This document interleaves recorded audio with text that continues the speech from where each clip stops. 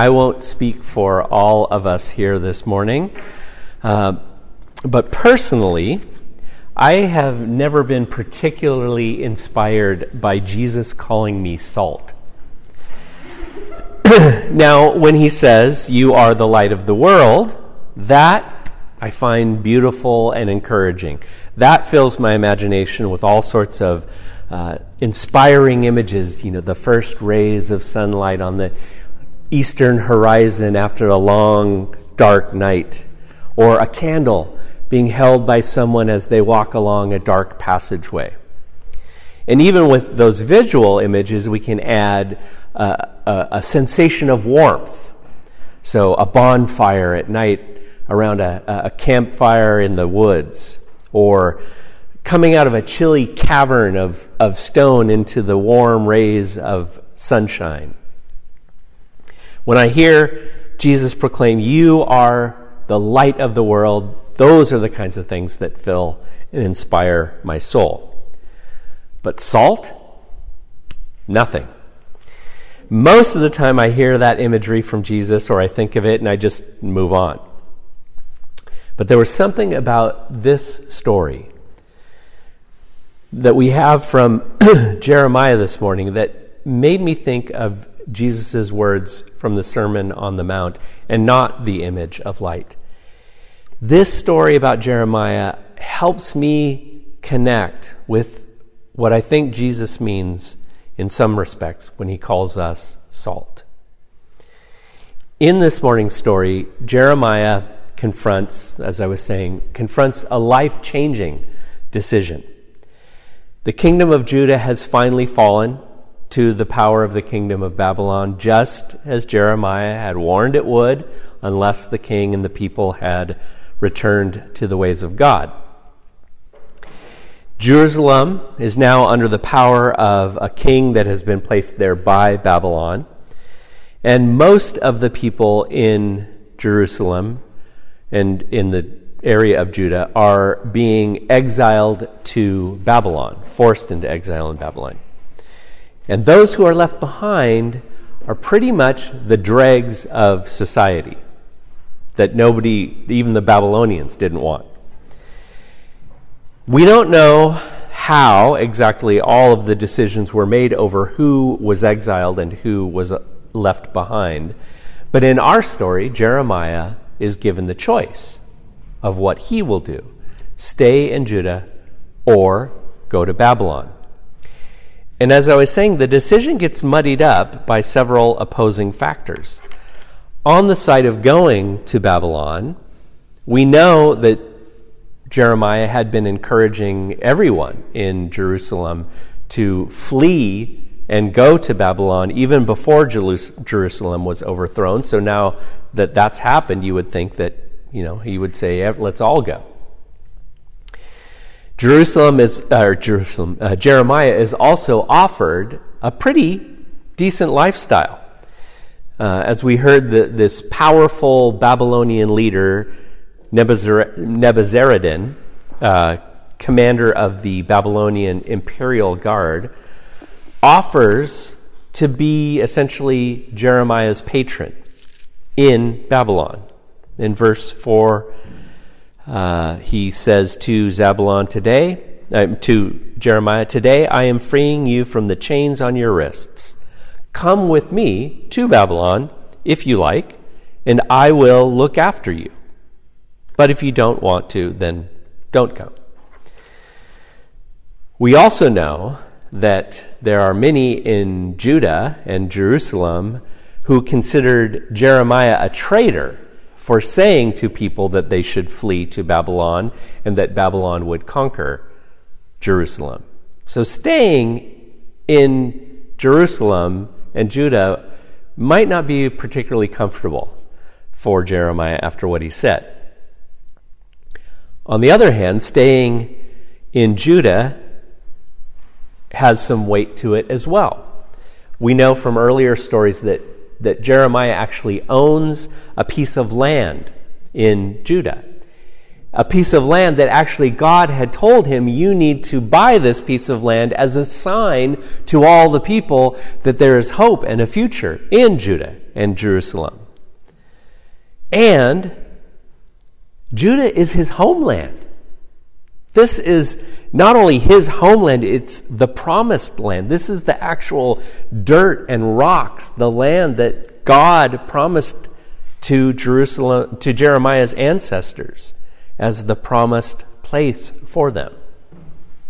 So Jeremiah is confronted with this very difficult, life-defining choice. Leave or stay put. Again, Nebuzaradan finds him, releases him from his chains, then says to him, "Come with me to Babylon or not. I will look after you, but if you don't want to, then don't. The whole country lies before you.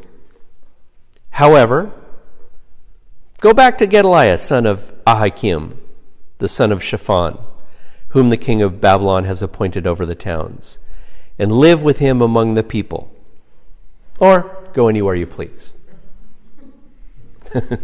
He's not offering much help in decision-making there. But we know what Jeremiah decided to do.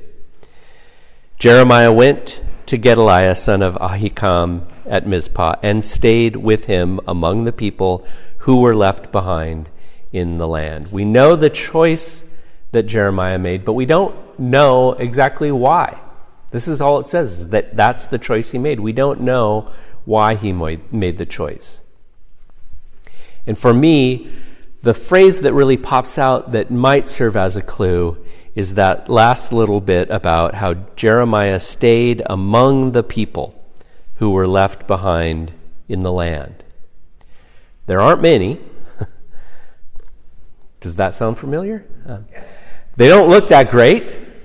I won't say that about you. You can say that about me. But Jeremiah stays among the people to help preserve them and help preserve the promises of God. Tremper Longman, a professor at Westmont College, writes, "We can only speculate why Jeremiah chose to stay. We might consider the fact that though he looked like a collaborator, he really wasn't, and he had no love for Babylon. And just as he knew that Jerusalem would be destroyed, he also knew it would be restored." Another commentator put it this way: "Why he should have chosen to stay is not further declared, but it almost certainly implies that Jeremiah nurtured a high personal hope for the future of the community in Judah." So we could say that Jeremiah stayed put in order to be a light in the darkness, or we could say that Jeremiah stayed in order to be salt for preserving those left behind. And that is what salt was particularly beneficial for, both in the time of Jeremiah and in the time of Jesus. Preservation.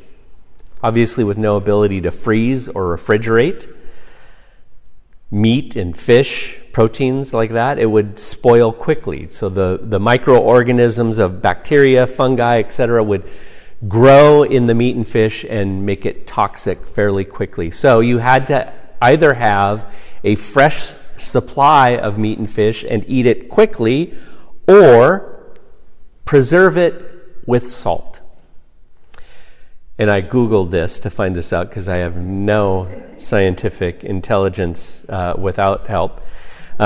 Most bacteria and other dangerous microorganisms can't survive in a highly salty environment. By osmosis, salt draws out the liquid in the cells of the bacteria, the dangerous organisms, and destroys them. So salt preserves what is good and adds flavor as well. But it only works if it's in contact with the meat or the fish. It has to cover it or be mixed in with it. By staying among the people who are left behind in the land, Jeremiah was preserving the presence of God among the people. He was preserving the ways of God among the people. He was preserving hope among the people. And this is the work to which Jesus calls those of us who follow him. St. Paul put it in one respect this way about having this ministry of reconciliation, that we were made right with God through Jesus Christ. We have become a new creation. The old is gone, the new has come. All this is from God, who reconciled us to himself through Christ and gave us this ministry of reconciliation. He has committed to us the message of reconciliation. We are therefore Christ's ambassadors, as though God were making his appeal through us. Be reconciled to God, God who made him who had no sin to be sin for us, so that in him we might become the righteousness of God among the people. We are the salt of God if we stay put. If we stay among the people, if we stay in contact. Now, I know that there are many of us who have had a pretty strong desire of late to withdraw. In fact, I have a friend in Canada, Ann Thacker, my brother knows, and I had a conversation with her recently in which she said that over the last year, she happens to have run into three different people from the U.S. originally who are now in Canada specifically because Trump got elected president. They fled to Canada. And if he gets a second term, there will be more.